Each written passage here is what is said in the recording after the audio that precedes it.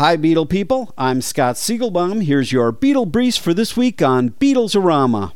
The Beatles have just been awarded 13 platinum and gold albums in the UK thanks to the British photographic industry's new change of policy on how these awards are given out.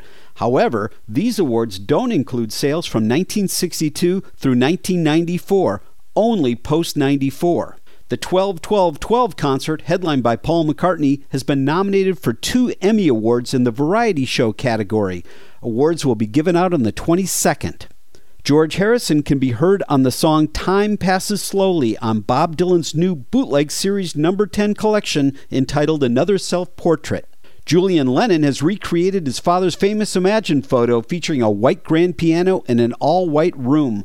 The photo was taken for the UK magazine Hello. And finally, mark your calendars for September 24th. That's when the CD of Glee Sings the Beatles will be released, featuring a collection of 14 Beatle cover songs performed by the cast of Glee during the first 2 shows of the new season. Can't wait. Check out rare Beatle-signed artwork as well as famous Beatle photographs and animation at rockartshow.com. I'm Scott Siegelbaum for Beatles-orama.